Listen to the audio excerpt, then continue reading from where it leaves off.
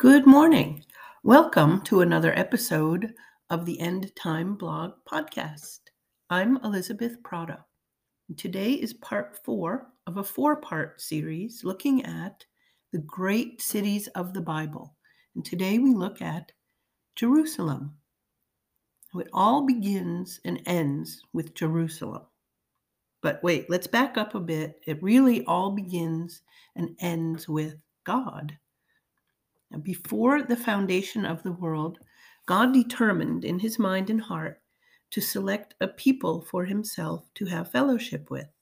Ephesians 1:4. He began with Adam and Eve, then made covenants through Noah, Abraham, David, and the entire people Israel.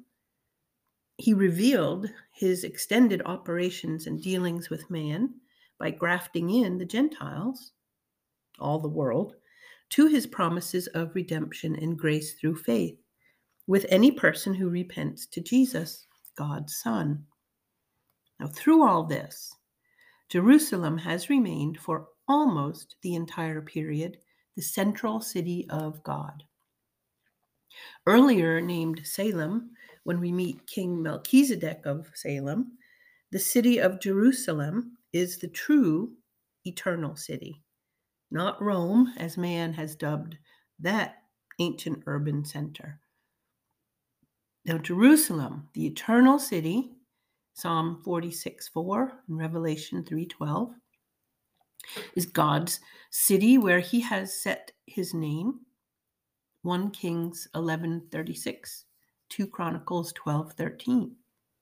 It's the city in which Emmanuel will dwell in all his glory, Zechariah 8:3, calling it Jehovah Shammah, the Lord is there. Ezekiel 48:35. It is the nickname he uses when he calls his people. Zechariah 3:12. And when Jesus returns, quote, then Jerusalem will be called the city of truth, and the mountain of Yahweh of hosts will be called the holy mountain, says Zechariah 8:3. Well, it's a place that figures solely as the most important land and city and people in the history of the earth. And all of history is dwindling down to one focal point, Jerusalem. So let's take a look at this incredible place. Now, in all of history, there's never been a distinct people group who dwelled outside of a national homeland for thousands of years, yet retained their identity like the Jewish people have. There's never been a people on earth restored to their homeland after dozens of generations. There's never been a case where generations upon generations who forgot their own language and let it die had it restored to the entire nation. No people except for God's people in God's land and in God's city, Jerusalem. This is God's hand to sustain his people like this. This tiny nation, and it is a tiny nation, is mighty in many ways because her very existence has generated hate and war since her birth. Just existing provokes the entire world into hating her. Allowing Jerusalem and Israel to make her own sovereign decisions as a nation inflames the world, which is Satan. Ancient maps placed Jerusalem in the center of their page. They knew that Jerusalem is God's city and is the fulcrum of history, the axle of the wheel and the center of the world stage. In the Jewish tradition, the ark in the temple of Jerusalem, through which God dealt with his people through the high priest, it is the foundation marking the navel of the world. Ezekiel 5:5 says, this is Jerusalem. I have set her at the center of the nations. We read a similar reference in Ezekiel 38:2.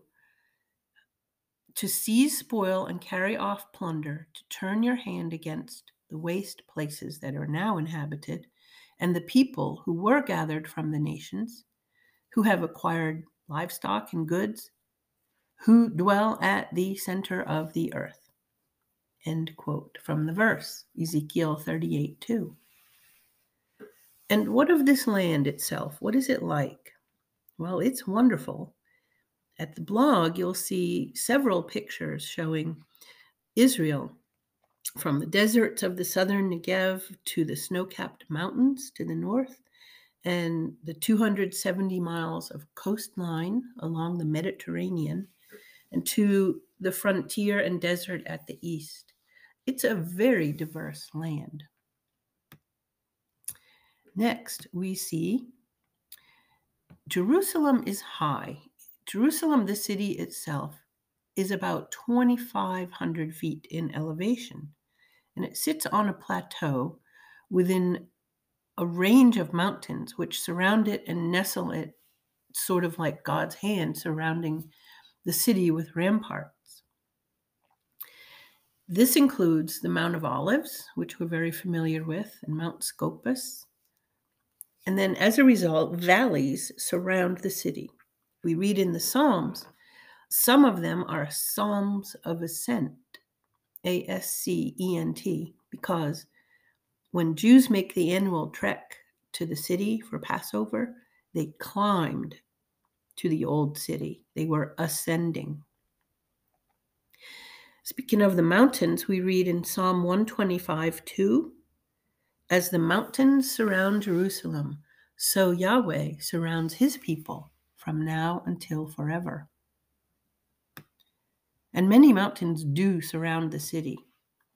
Some count the peaks, numbering 7, and refer to Revelation 17:9 verse that describes a city of 7 mountains upon which the harlot sits, as Jerusalem and not Rome. Some people have counted the mountains of 7 surrounding Jerusalem and named them as Mount Scopus, Mount of Olives, Mount of Corruption. How would you like to live on that mountain? Mount Ophel, Mount Zion or Moriah.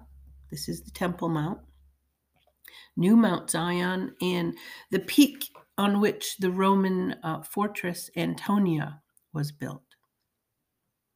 Now, with mountains comes valleys, and the Kidron Valley runs to the east of Old Jerusalem, and the Mount of Olives is actually beyond that valley, a bit separated from the actual Old City. Along the southern side of Old Jerusalem is the Valley of Hinnom. It's a very steep ravine, and that is where Hell or Gehenna is mentioned, where the trash heaps blazed night and day in fire.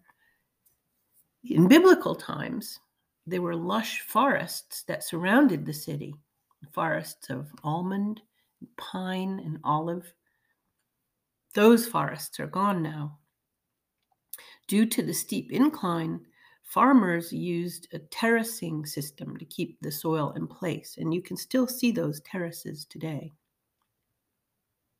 Now, I had mentioned that Jerusalem was the primary city for the Israelites for most of their life, but in the early years of the Israelite kingdom, the Ark of the Covenant was sometimes moved around to several different sanctuaries, especially those of Shechem and Shiloh.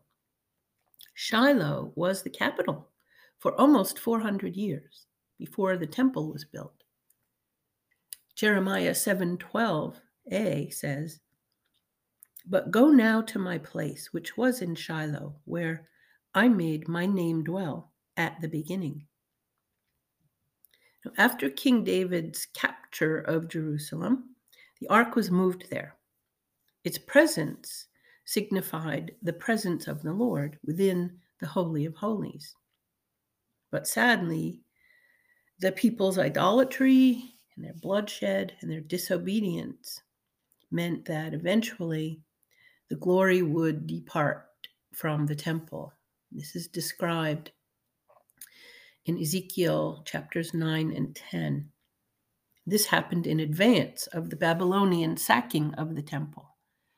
In fact, God's glory would never again occupy a temple or a building on earth. Now, today, the original glorious temple is mostly gone. There's only the grounds and the western wall, which is a retaining wall, are left of the original building. But atop the grounds lies the Dome of the Rock, the third most holy site in Islam. Will there be a third temple? Some believe so, that the events of Ezekiel 37 indicate a future restoration of the temple with Jesus bodily present and with his people. We read the verse from Ezekiel 7, "And the nations will know that I am Yahweh, who sanctifies Israel, when my sanctuary is in the midst forever." Now, Jerusalem today is a bustling city at the intersection of three religions: Islam, Christianity, and Judaism. One day, the so-called City of Truth will know only one true religion, and its inhabitants will worship Yahweh properly. And what a day that will be. Well, this has been another episode of the End Time Blog podcast. I'm Elizabeth Prata. Thank you for listening and have a wonderful day.